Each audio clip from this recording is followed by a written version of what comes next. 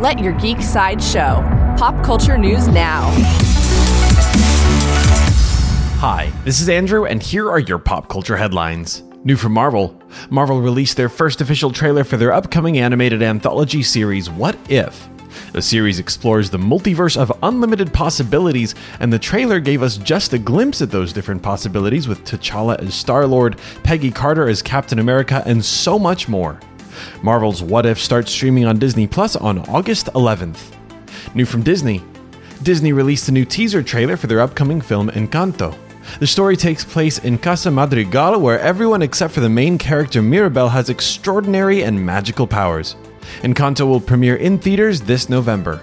For fans of Lord of the Rings, Daedalic Entertainment shared an interview with producer Harold Riegler, who shared more details about their upcoming game, The Lord of the Rings Gollum.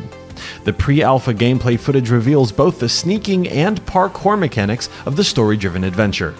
The Lord of the Rings Gollum will be available in fall 2022. New from Netflix. Netflix released a trailer for Transformers War for Cybertron Trilogy. The Autobots must team up with the Maximals to confront the Decepticons, who have joined forces with the Predacons in a race to find the missing Allspark. Transformers War for Cybertron Trilogy Kingdom is set to premiere on Netflix on July 29th.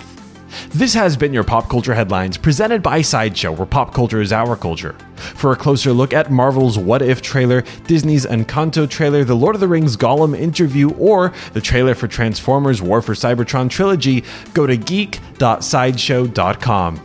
Thanks for listening, and don't forget to let your geek side show.